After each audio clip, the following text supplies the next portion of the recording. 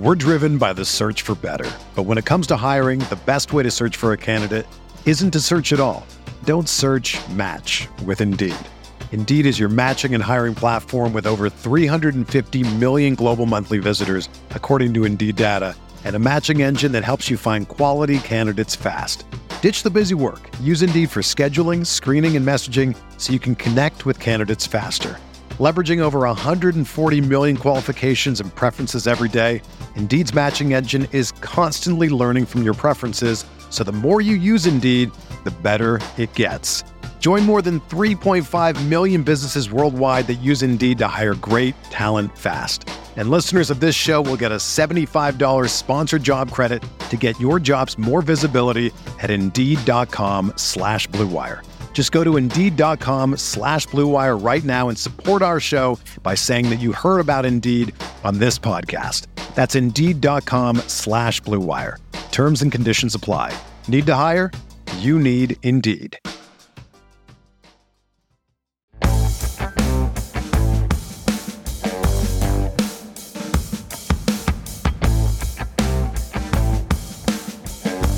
The evolution of football and what will be the next big thing. That's what we're talking about this week on Stealing Bananas. I'm Ben Gretsch. He's Sean Siegel. And earlier this week, we talked about some of the big picture things we're talking about or thinking about with respect to sort of how the game of football is evolving, where we're at, what might come up next, if we can even spot what those trends are and what we think is actionable for fantasy football. Now we want to talk about some of those trends that we really do believe in and what the players are that we'll be able to target based on those things. So that this is the fun episode, certainly. Sean, how are you doing? I'm awesome. I'm excited because you are going to talk about someone that Blair Andrews and I had ranked way above where he should be as a rookie prospect. He fits into one of the ideas you have for what the coming thing is, what the next big thing is in fantasy football. And then I'm excited to get your take on some of these elite running backs. Some of the data that I presented in the first episode suggested that perhaps these bell cow running backs are not going to be as dominant going forward as they've been the last 3 or 4 years.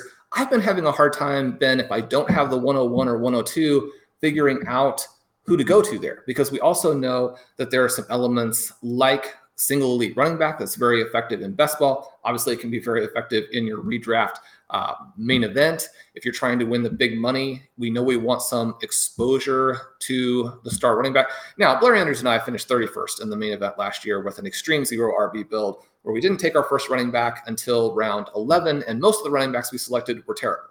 So we know that that works as well. But I think that most listeners are wanting to get a little bit of that exposure, but there are a lot of question marks. I have a hard time buying any of the rest of those players because the tight ends, frankly, and the wide receivers are so much stronger. That goes back to our original topic of player ability and how it relates to volume, how it relates to tactics, all of those kinds of things. But Ben, let's start today with this idea of the increased number of passes, the increased completion percentage, and how that affects both depth charts and some of these guys who you might want to target. Let's say you are going a little bit more running back heavy early on. How would we attack that then in terms of some of the sleepers and maybe some of the 2 and 3 guys in offenses where you think the overall volume is going to be very high and the completion percentages to these receivers are going to be extremely high? Yeah, I mean, it's an interesting question. We talked briefly about this advent of jet motion tip passes.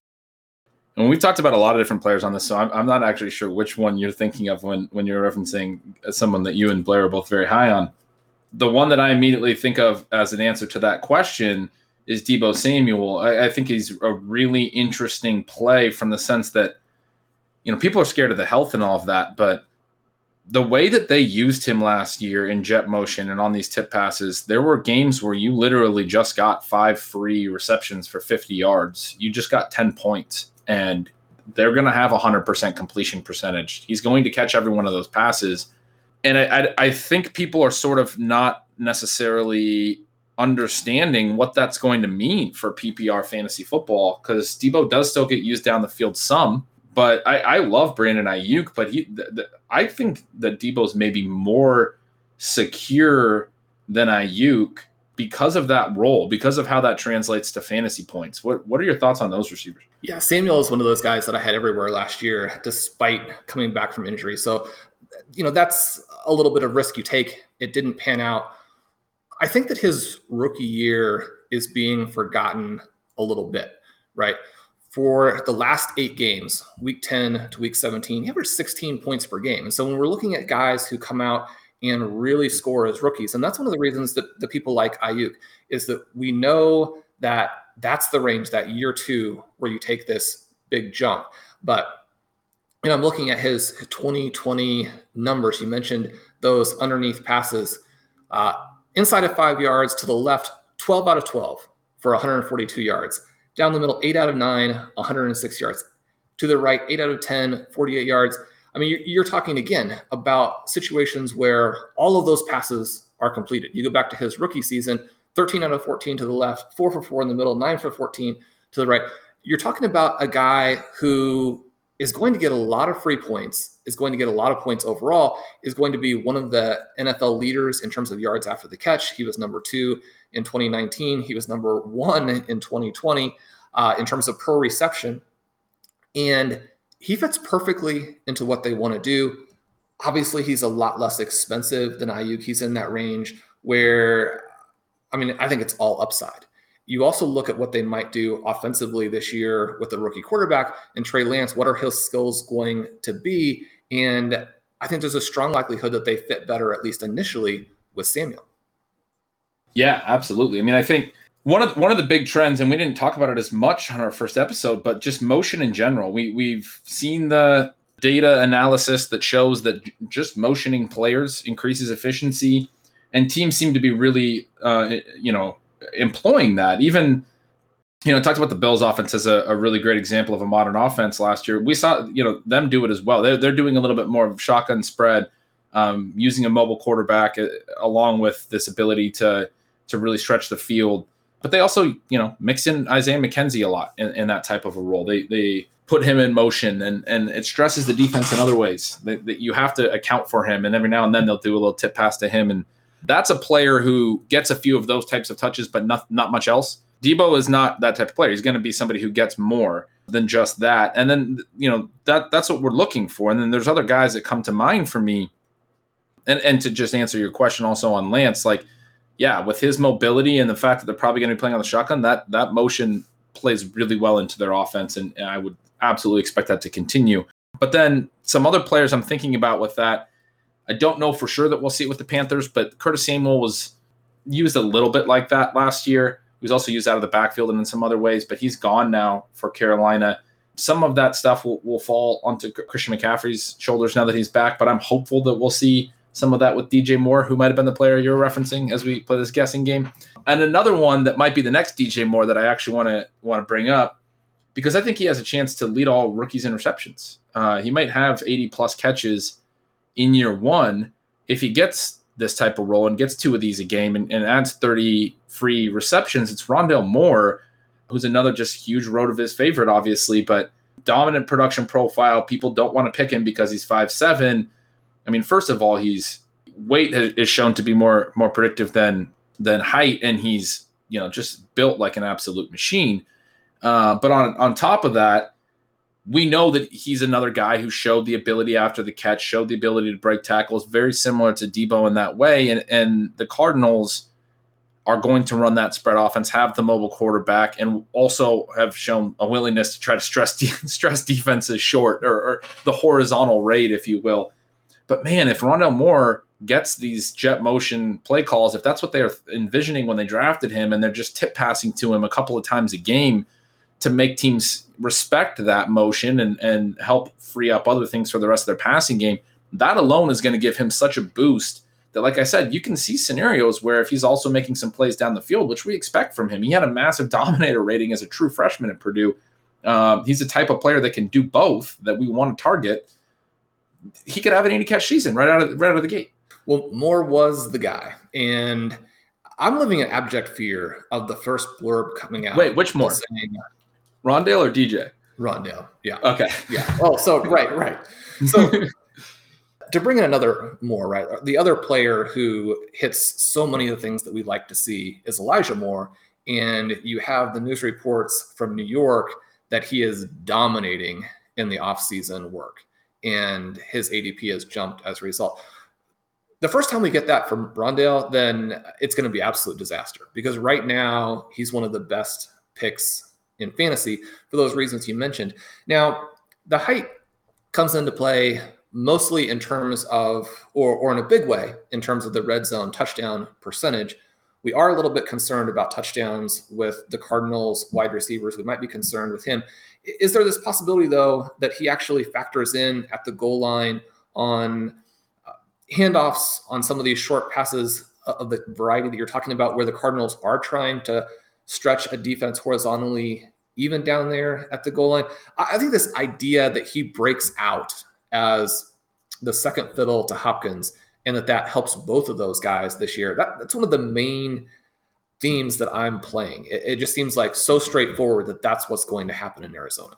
I love it. I couldn't agree more. The usage down by the goal line, I think, makes a ton of sense. We saw it with Debo last year. I think we saw it with Isaiah McKenzie. I mean, just to throw out a guy who was way less prominent, but he had a couple touchdowns last year in close. I think teams like to do that and put it on tape and show that they're willing to give the ball. They're not just flashing these motions, but they're actually willing to give the ball to those players. Yeah, McKenzie had 5 receiving touchdowns last year. I would venture a guess that 4 of them were caught on jet motion tip passes, if not all 5, caught behind the line of scrimmage on jet motion tip passes. That's like the perfect place to use them, to use that motion. The teams want to use shotgun and spread defenses in close. We talked about that a little bit last week.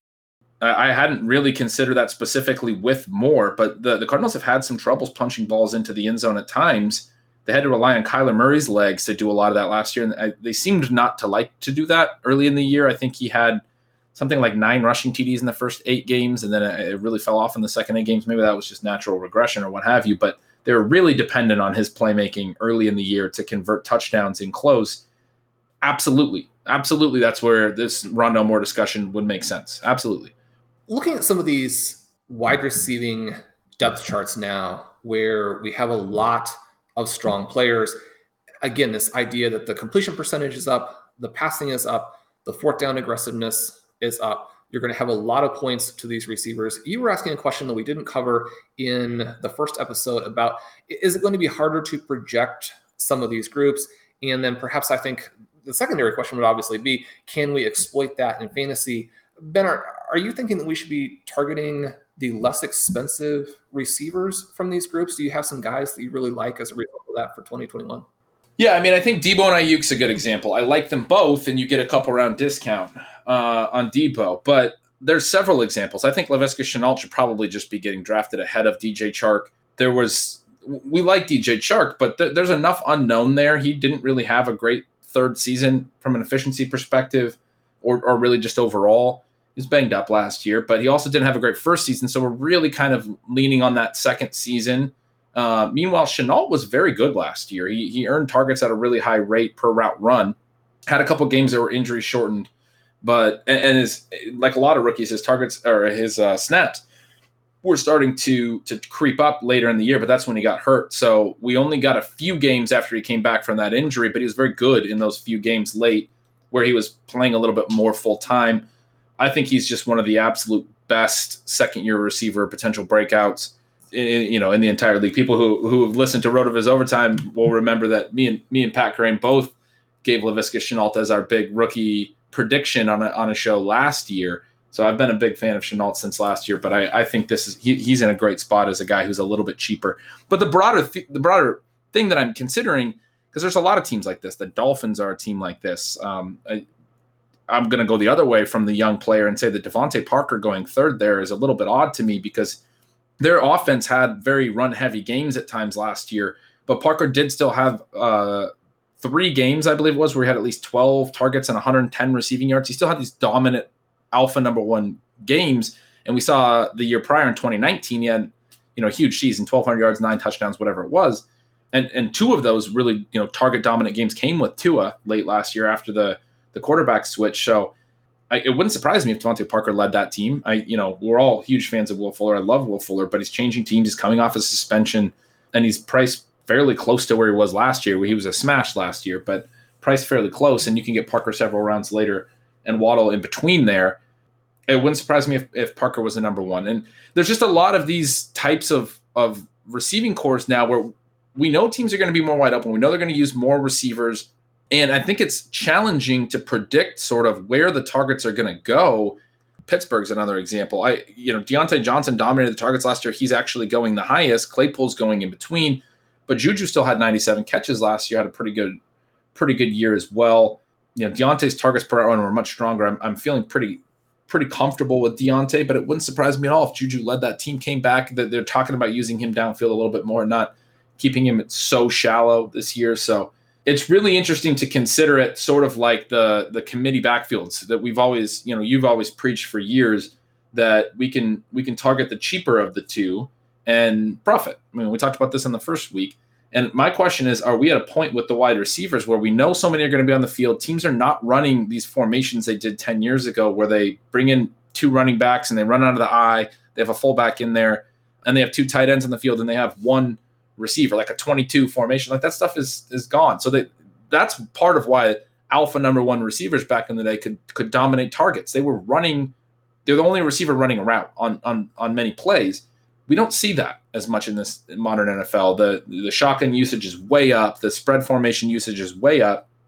And so if you have two or three receivers running routes and they're relatively close in terms of skill level or expectation, we don't necessarily know who's going to get funneled the ball or whose role is going to be amazing. I mean, again, DJ Moore and Robbie Anderson, great example of that last year. I was very high on DJ Moore in part because I thought he would essentially have Robbie Anderson's role and Robbie Anderson would have DJ Moore's role. But the way that new coaching staff attacked things was different. So I don't remember a year where I'm less confident in the highest ADP receiver leading the team in targets on so many teams than I feel now, than I feel this year in 2021. And I feel like that's one of these evolutionary trends that we're seeing. I really want to get your thoughts on that, though. Do you think it is a situation where we should be in those spots taking the discount and targeting the cheaper player, or because wide receiver skill is so important, we should still be really diligent in identifying the better of the two? I think, and this is one of the reasons why fantasy football drafting is fun, that it does depend on the situation, right?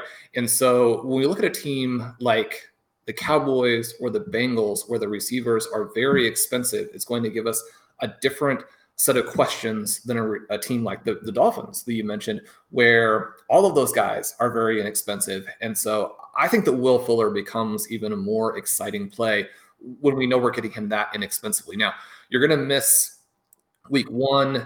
You have that week 14 bye, which could be one of the things that's knocking down his ADP, depending on your format, if that bye is going to give you some trouble. But I think that the elite guy tends to carve out the role and has the safest role, even though we know that once you get into this spread formation where you have the three receivers, that the moat becomes a lot narrower for all of the guys in terms of being able to carve out, like you say, that really large role. But I think it makes it more likely that they stay. So you look at the Panthers last year, I think that Curtis Samuel was the guy who, if we were to play the season again, is going to be the one who struggles to maintain what he did, because his role is not as good of a role and he's probably a lesser player. But if you don't think that, then he's a great pick because maybe he carves in even more to Robbie Anderson. So I think it does go back to how you evaluate the players. But the other then interesting question, and Devin McIntyre of the Solis Report has done a lot of cool research on this, is that we do have wide receiver injuries that come into play. You know, we talk so much about running back injuries and how that allows the number 2 to then be an effective 0 RB player. At the wide receiver position, it's less allowing some wide receiver to come out of nowhere and be effective, which again comes back to our sort of structural approach to this, but it's more what it can do for the star. So if we have one of these 3 wide receiver groups and one of the guys goes down, then the other 2 players are going to be potentially smash guys. And so I think that getting some exposure to some of those offenses, especially if all of the guys are being knocked down in ADP a little bit, because people understand if it's split 3 ways, that could be a problem. I think we want to have exposure to them. And I especially think we want to have exposure to them if we're actually not expecting the tight end to take a big share, if we're not expecting the running back within that offense to take a big share, because then we have multiple things kind of stacked in our favor to where we like the guy at ADP, we like the best talent in the offense to potentially show that throughout the course of the season, but then we also have the potential for one of those guys to go down and become more of a 2-receiver offense in terms of the target concentration, and then we have some players who are going to really destroy ADP. Yeah, I love targeting those situations because even if they all stay healthy, I mean, I'm thinking about the Bengals, as you noted, and the Cowboys. These are good players. And I think all the Bengals receivers are going to be good regardless. But if one goes down, then the other two are going to be amazing. I mean, like you said, I think that's the exact way to be thinking about it. What can happen when chaos hits? And those guys, to get back to our topic of week one, are going to be pushed down a little bit by the lack of projectable volume. And if you envision a scenario where one of those Bengals receivers wasn't there, the other two would probably both be going a couple of rounds higher because you would project them both to have significantly more volume. So yeah, knowing that upside is there is very, very important.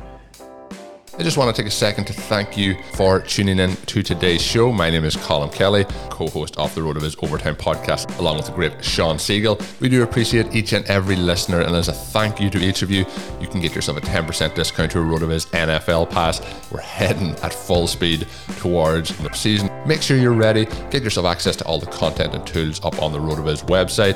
All you have to do is add the code RVRadio2021 at checkout to get yourself that 10% discount. Now let's go and dominate those fantasy leagues in 2021. We're driven by the search for better. But when it comes to hiring, the best way to search for a candidate isn't to search at all. Don't search, match with Indeed. Indeed is your matching and hiring platform with over 350 million global monthly visitors, according to Indeed data, and a matching engine that helps you find quality candidates fast. Ditch the busy work. Use Indeed for scheduling, screening, and messaging so you can connect with candidates faster. Leveraging over 140 million qualifications and preferences every day, Indeed's matching engine is constantly learning from your preferences, so the more you use Indeed, the better it gets. Join more than 3.5 million businesses worldwide that use Indeed to hire great talent fast. And listeners of this show will get a $75 sponsored job credit to get your jobs more visibility at Indeed.com/Blue Wire. Just go to Indeed.com/Blue Wire right now and support our show by saying that you heard about Indeed on this podcast. That's Indeed.com/Blue Wire. Terms and conditions apply. Need to hire? You need Indeed. Whether you're a world-class athlete or a podcaster like me, we all understand the importance of mental and physical well-being and proper recovery for top-notch performance.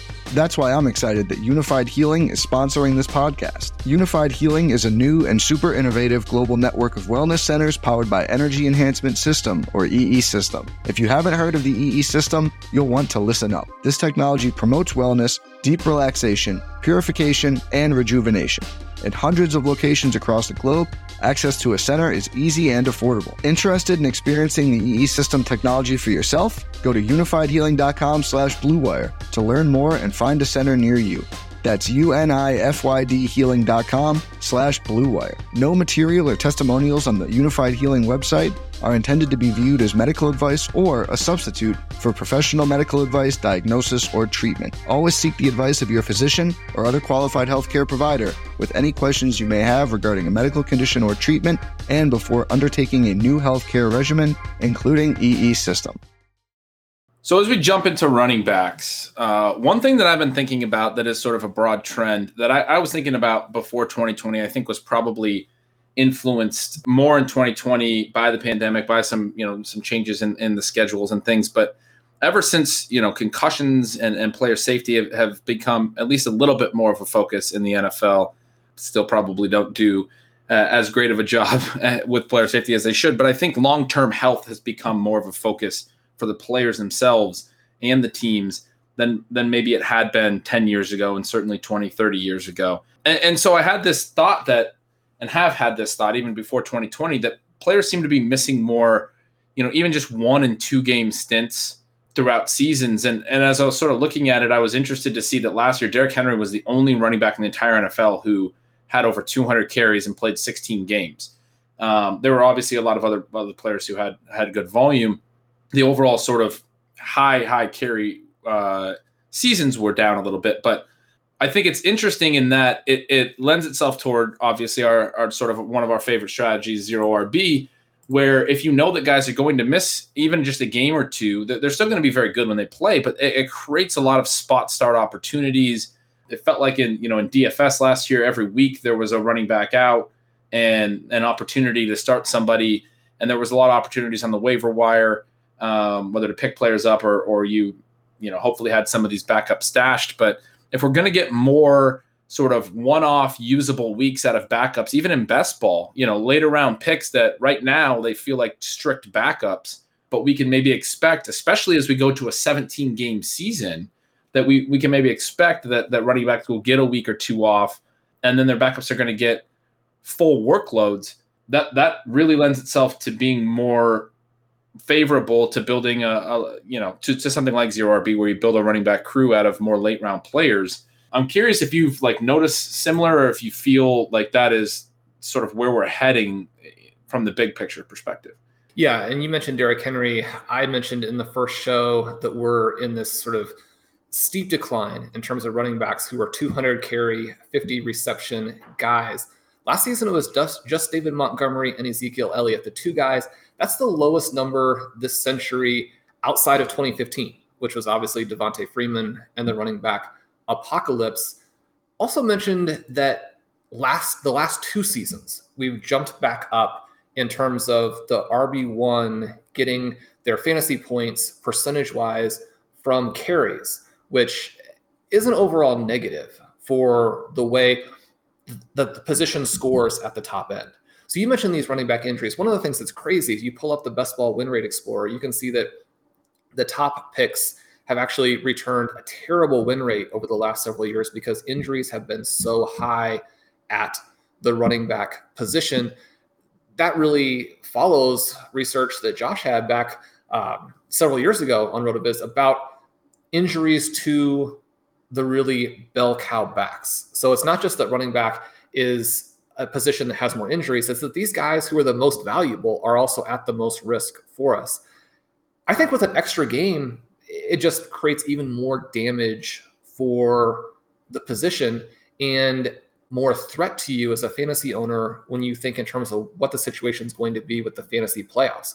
So I do think that we're going to have more of these individual spot starts where you do have guys who are viable and exciting as the backup. That's one of the things that we've always kind of looked at with zero RB. It's not just the injuries, but the backups who are very good. And I think that these backups with really high talent levels are exciting picks for 2021 and are not necessarily that expensive because people in some ways are trying to avoid taking them in this range that they've been told that it's bad to take running backs in. But how much of it is overall spot starts and how much of it would you be concerned about the guys who are going to be available to you at the most important time of the season? Yeah, I mean, I think that's a huge element of it, right? And if we're concerned that there's not going to be a lot of these high volume running backs that can play 17 games, that's where we start to see some guys fall off sometimes. So yeah, I mean, when I mentioned that note that there was only Derrick Henry who ran at least 200 times and played all 16 games, there were other backs who played 16 games. There were a lot of other ones, but they were all rotational guys who were active in their offenses. Devin Singletary, even Adrian Peterson. I'm looking at the list of points scored here. Adrian Peterson played in all 16 games last year, but that's in part because he wasn't being asked to carry such a heavy load. And Nyheim Hines, those types of guys, Gus Edwards. There's backs that can do it, but the ones that are going to carry a huge part of their offense and then when they're out, open up a huge opportunity, are less likely to do it, it seems. And that could be very, very damaging in the biggest parts of the season. To kind of focus on some specific players, and this is one of the reasons I've really liked Darrell Henderson, a guy who's being drafted a lot, but I think there's also players that aren't even really being drafted in a lot of leagues. I know you love Chuba Hubbard, or Chuba, or whatever his name is. And he's an interesting one behind Christian McCaffrey. The team I just projected the other day was Cincinnati. Everybody is over the moon about Joe Mixon because he doesn't have any competition. But at the same time, if he misses time, and he has missed time traditionally, probably somebody behind him is going to be good. It was Samaje Perine down the stretch last year. They drafted Chris Evans, but a day 3 pick that I kind of think Perine might be a guy who's not even being drafted, who we might end up seeing have a couple starts this year and be good. I mean, there's players like that if you do zero RB or if you build a best ball team certain ways, you can take those guys in the last round for free. And there's certainly scenarios where Samaje Perine has not even just a couple of good spot starts, but a good stretch for the Bengals for all the reasons that people are excited about Joe Mixon. So there's some of these teams where we're not even drafting backups. There's a backup running back not even being taken, where there's some opportunity, I think. You mentioned those guys, and Perine just seems like a no-brainer. And yet when you're trying to put your team together, it's a little bit tricky to figure out, where you would slide him in. And so I think that reinforces this idea. People say all the time that wide receiver is deep. We have JJ for the third show. We've chatted with him. We know what he's going to say. He's going to make the point that maybe wide receiver isn't as deep as it seems, which is one of the things I go back to. But the flip side of that for me is that running back is always incredibly deep in a way that people don't conceptualize or don't believe in or don't assess the right importance to before the season starts. The flip side of that is, what do we do with these star running backs? And we know there's so much great research on the value of having exposure to a guy who could score big, right? Last year, if you didn't have Alvin Kamara on your tournament team, then you probably weren't factoring into the mix in that final weekend. And I have an article on RotoViz from approximately that time talking about how the wide receivers actually score better for the fantasy playoffs than people realize. And that's one reason why you also need a lot of exposure to them. But if we're looking at these top guys, we're looking at some of these trends where maybe the bell cow element is now overstated. What do we do, Ben, in the first round? Because I'm looking at this. I'm looking at the fact that it's a real reminder that we don't know how the season's going to play out, that the win rates in the middle of drafts have been so high and the win rates in those first 2-3 picks have been so low. And so you think to yourself, okay, well, if I have a middle pick, that should be fine. I don't know how the season's going to play out. There are some guys with some talent here. But when I'm looking at the profile of the running backs being drafted in the middle of the first round, I'm having some problems. Yeah, I think it's a tough year for that. I mean, we love Jonathan Taylor. I love Jonathan Taylor as a player. He was a very fun pick last year, but now he's going 6th overall, and I think there's legitimate reason to be concerned, not just about Nyheim Hines generally, but the impact of losing Phillip Rivers, who throughout his career was always great for running back receptions and was a big reason that I loved Jonathan Taylor last year. And one of my very specific arguments was I thought he had a better chance to catch 30 passes than people realized. Everyone said he wasn't going to be able to catch passes, and he did eclipse that number. And I think that was really helpful to his profile, obviously. Now, he's a guy that I don't mind taking because he has the potential to just be a superstar. There are a lot of players in that class. Obviously, Derrick Henry, obviously Nick Chubb, those are the ones that come up a lot more. If they're not getting their receptions, it has such an impact on their ceiling. And I'm trying to find some research I've done before. Essentially, like Derrick Henry was great last year. Here it is. Was great last year. For his type of player, he's as good as he could have possibly been. He ran for 2,000 yards and whatever it was, 19 touchdowns. He averaged 20.9 PPR points per game. Now, this is going to be very specific to PPR. Dalvin Cook was at 24.1. There's a pretty big difference between being at 20 to 21 PPR points per game and 24.1. And Alvin Kamara was up at 25.2. And to get to that 24, 25 point per game range, you have to catch passes. You have to catch some number of passes. And likely you have to catch a lot of passes. Likely you need to be in the 60 catch. Obviously, the more and more balls you're catching, the better and better you're going to be towards building out that sort of dual threat potential. And it's a big reason I was on Kamara last year in the middle of round 1 when he was slipping in some drafts early on. It's a big reason that we were on Christian McCaffrey the year before. You were on Christian McCaffrey big time, even from when he came out. And it's a big reason. Something we talk about all the time is high value touches is the stat that I've used in Stealing Signals for years to talk about that combination of receptions and then also getting the goal line work. The low value touches, all those extra carries and in between the 20s, they They matter. They help to just compile points. But if that's your whole profile, you're not going to have that 25 PPR point per game upside. And just to the data I was referencing, to jump back to prior years, in 2019, Christian McCaffrey hit 29.3 PPR points per game. Cook was next at 21.2. Henry was 20.0, had another great year that year.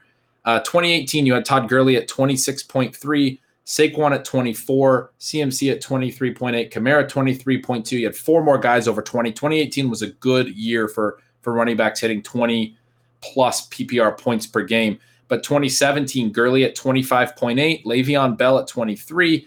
Zeke back then was another guy who didn't have enough receiving. He was at 20.5, even though he was very, very good. People loved taking Zeke in the top 3 back then and still do. But he was down at 20.5, not up at 23, 25 like Gurley and Bell. And Gurley did have the receiving. Just for anyone who was thinking of him last year as more of a between the tackles plotter, he used to have some pretty strong receiving lines. And then go back one more year to Le'Veon Bell, 26.5 points per game. David Johnson, 25.7. Zeke, 21.8. Very good year from Zeke, but still, 21.8 is not a season-defining year. That's your first-round pick. He was still very good. You didn't lose your league necessarily with that pick, but what Sean is saying and what I firmly agree with and believe, and it's this concept of high-value touches and everything, if you're going to take on the risk of the running back in that range, you need to have him – you need to understand that he has at least 23 points per game, I think, upside, but probably this 25 points per game upside, this potential to be an absolute season-defining player. Because if he isn't, then you can survive not taking him. You can survive not taking Zeke in those years, and you could survive not taking Henry last year. I had a very good year. I didn't take him anywhere. It sucks that he's really good, and I don't have him on any teams, but he's better in real life than he actually is in the data. Multiple full points per game, 3+ points per game behind Dalvin Cook and Alvin Kamara, who were the more must-have players, particularly because, or even despite, I should say, Derrick Henry rushing for 2,000 yards. That is such a rare thing for a running back to do. We may never see it again, frankly, in the NFL. Surely we will, but and I guess especially with 17-game seasons we will. But it's the kind of thing that we're getting away from guys like Henry getting as many carries as he's got, as much rushing as he was able to produce. He still wasn't even close to those guys. So the ones this year that you're targeting, I mean, I'm looking at players that can combine those two elements, and the receiving is so huge. I mean, I just mentioned Mixon. With Gio not there, it's hard not to project him for a ton of receiving. So he's at least a little interesting. But the two that are really, really interesting to me are Antonio Gibson, who we know has that ability, and we saw J.D. McKissic get a ton of receiving work. And if that rotates over to Gibson, I think he could just be an absolute smash. And it's the same offense that used Christian McCaffrey in those ways. And then Austin Eckler. It's a really great offense for the Chargers.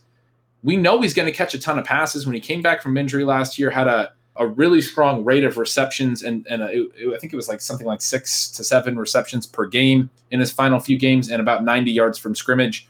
And so he had like this 15-point floor, basically, before even you consider touchdowns. Now, we don't know that he's going to get the touchdown side of the high-value touches. That was the tricky thing for him. But if he starts to get more goal line work and get some more touchdowns, that's a guy that can put up 25 points per game. I mean, I genuinely think that Eckler can do that in a way that Derrick Henry can't. He frankly cannot do that. He cannot do any better than he's done these past couple of years. And you mentioned Cook. I mean, Cook is another guy who is really actually right on that range, where I think that Cook, Henry, and Chubb are the 3 most talented pure runners in football. And Cook is the one who brings a little bit more of that receiving upside, but he still is on the edge in terms of, when we look at Derrick Henry having almost the perfect season, we're thinking, Dalvin Cook in many ways, also very close to sort of his perfect season. You look at some of the guys you mentioned, Ezekiel Elliott. I mean, he in that range for a while was kind of there. But I mean, I think of all of the times that I've taken David Johnson, Le'Veon Bell, when maybe it no longer made sense, simply to have some exposure to the one profile that really is a game changer. And we know how hard it is when you're chasing the profile or the age or the explosiveness that isn't there anymore. And so you mentioned Eckler. Eckler is an interesting guy, very expensive. A lot of people like him to emerge in that offense. It'll be interesting to see if he can get just the overall type of work those rush element touches. It's interesting because I went back through in preparation for this, looking at the run pass scoring for these RB1s. And you have Ekeler as the guy who really jumps in there as just the extreme skew to the pass side. Can he get the running back touches or the rush touches to get up there? Gibson is a no-brainer, right? If you think that he can take even a little bit of the next step as an NFL running back, you need to have exposure to him. What about a few of these other guys? I actually like the risk. I mean, basically the idea of drafting a running back early is taking a shot, right? I mean, it's not the percentage play in a lot of ways. I mean, most of these guys are going to hurt your team, but you're also thinking, well, I want to have some exposure to guys who could win it for me. What about Clyde Edwards-Helaire, who looked terrible last season, or a DeAndre Swift, who the concerns we have there are a little bit like Ekeler, where he's actually not going to get the low value portion of it. But if he stumbles into just a little bit of that and the offense is slightly better than people think, then are these guys that, I mean, I could almost make an argument for some of them ahead of the big names. And obviously we don't have to take them there. We can take them at a spot that's still expensive, but second or maybe that second, third round term. Yeah, Swift is a tricky one. And I'm going to just completely agree with you on Clyde Edwards-Helaire. Swift is one that I've struggled with more or less for the reasons you said. We don't know how good the offense is going to be. And I have looked at team high value touches a lot. And I think it's fairly important that the running back, to have that type of upside, that the team has to be able to generate touches inside the 10-yard line.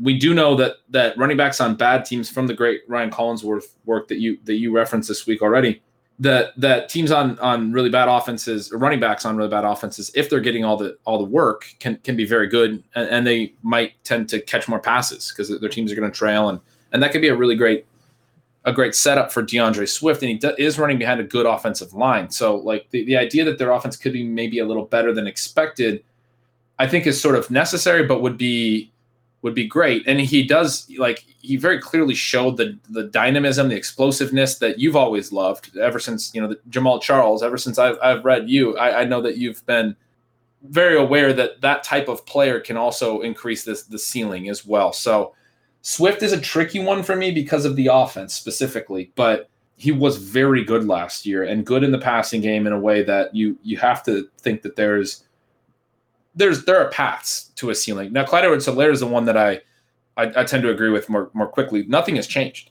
And he was going in the first round last year, and I got exposure because I wanted to make sure in that offense that will generate high-value touches, and with his receiving profile, that I had exposure to that profile, that upside scenario. And he caught a lot of passes last year. One thing I was a little concerned about was their running back target rate, because Mahomes can push the ball downfield and they can be so efficient throwing to the receivers and tight ends. Do they even need to throw to the running backs? But he actually had a good receiving season in year one and was at times a very efficient runner as well. Just didn't get a lot of touchdowns. Wasn't great at the goal line. We know that stuff is not very predictive year over year. They're going to generate running back goal line touches. They didn't add anyone else. They lost Le'Veon Bell. I mean, I think Darrell Williams is a pretty smash pick later as well. But for all the reasons we like Clyde Edwards-Helaire in the first round last year, he's still that player. He just wasn't great in year one. He disappointed a lot of people, and then they don't want him the next year. And yet, a rookie stumbling a little bit, but having a pretty good year and then being really good in year two, would that be crazy? No. And one of the best picks that I've had was Melvin Gordon going into year two. One of the things that we like to do with your running back is to take these rookies who disappointed in part maybe because they were set up to fail or set up with expectations that they couldn't hit. If you have a big time talent, then you want to go back to the well there. Now, we're in a very different environment. Clyde Edwards-Helaire is much more expensive than Melvin Gordon was going into year two. So it's a different question. At the same time, when we're talking about creating exposure and this sort of contingency-based drafting, then I think we want to have a little bit there. Zach Moss is maybe a guy who isn't at the talent level of a Melvin Gordon, and yet at the same time, when we're looking at kind of his profile, how things work out, the fact that he seems to be punished just for the fact that he wasn't what people thought he was going to be last season when it wasn't realistic last season, right? And so we have some guys like that we can look to. One of the things that I like about 2021 is that there are different ways to approach it. I'm going even heavier with some zero running back teams because I think it's set up that way for most draft positions. One of the main things we talked about last year was that if you have a pick in the bottom third of the draft, you're giving up hundreds of points by starting running back instead of wide receiver. You need to know how and what you're doing after that to make that work. But we want to make sure we're getting exposure to the best players and then getting exposure to the right running back profiles at the right prices. Yeah, absolutely. And I'm just looking down a little further down running back lists. Another couple players that I like that are actually going, in the running back dead zone, where I typically won't take running backs. But the work that I originally did on the running back dead zone, the way that I looked at it was looking for ceiling. I looked at a total points cutoff, very high one, points per game cutoff that I believe was 25 points per game, the number I just mentioned, or maybe just below that. And you had to have played at least 8 or 10 games. I can't recall. I wrote this a couple of years ago. And then I had a third cutoff that was very high, but for players who absolutely dominated in the fantasy playoffs, I wanted to include them because we want to know where those guys come from too, even if they didn't reach the other thresholds where their full season points per game or their overall total points were high enough. If they were really, really good over the fantasy playoff weeks, those late season hammers are important. And the cohort that I built was a 10-year study, and it was, I believe it was like 25, 26 players, something like that. It was like 2.5 players per year, which is to say, the very best of the best running back seasons, a couple per season.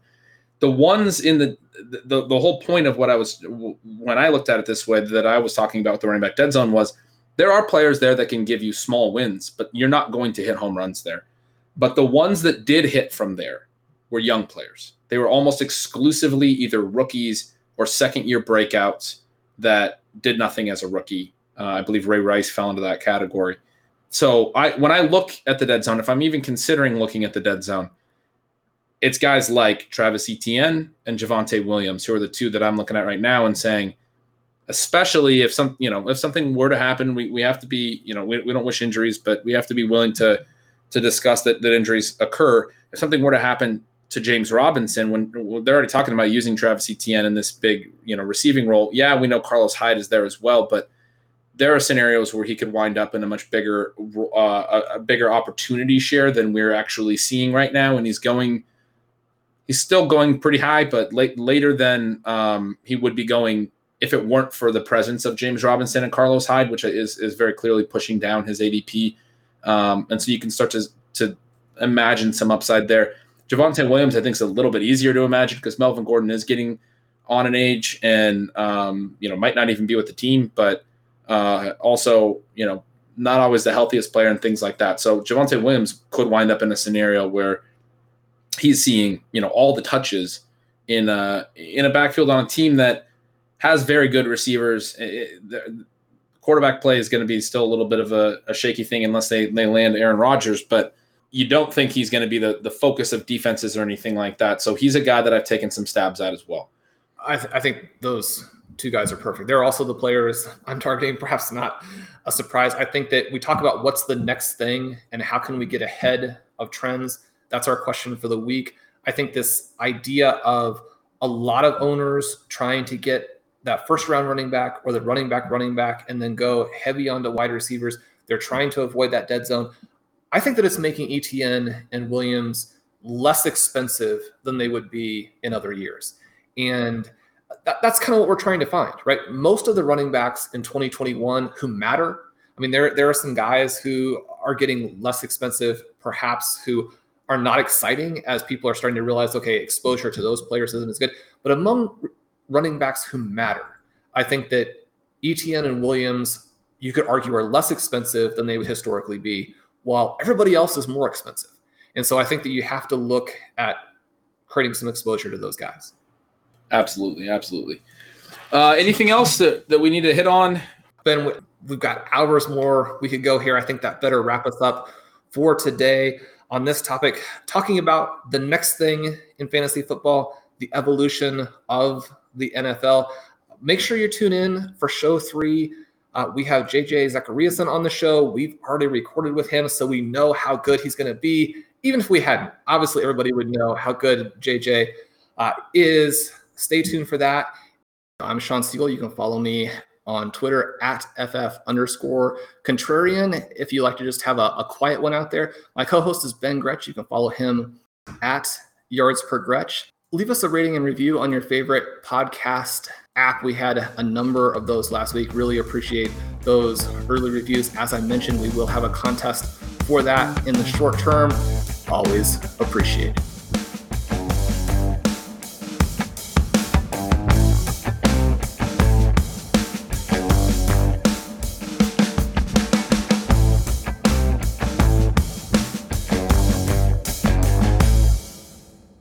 Everyone is talking about magnesium. It's all you hear about. But why? What do we know about magnesium? Well, magnesium is the number one mineral that 75% of Americans are deficient in. If you are a woman over 35, magnesium will help you rediscover balance, energy, and vitality. Magnesium supports more than 300 enzymatic reactions in your body, including those involved in hormonal balance. From functional medicine doctors to mental well-being and female hormone experts, we all know that magnesium is the one mineral to improve all aspects of well-being and health. But which one? Magnesium Breakthrough from Bioptimizers, the trusted choice recommended by leading experts with 7 best-absorbed forms of magnesium to ensure your body receives the support it needs for overall well-being. Go to bioptimizers.com/balance today and use code BALANCE10 for 10% off. Support your journey to wellness at bioptimizers.com/balance. Magnesium Breakthrough from Bioptimizers, your foundation to optimal health and vitality.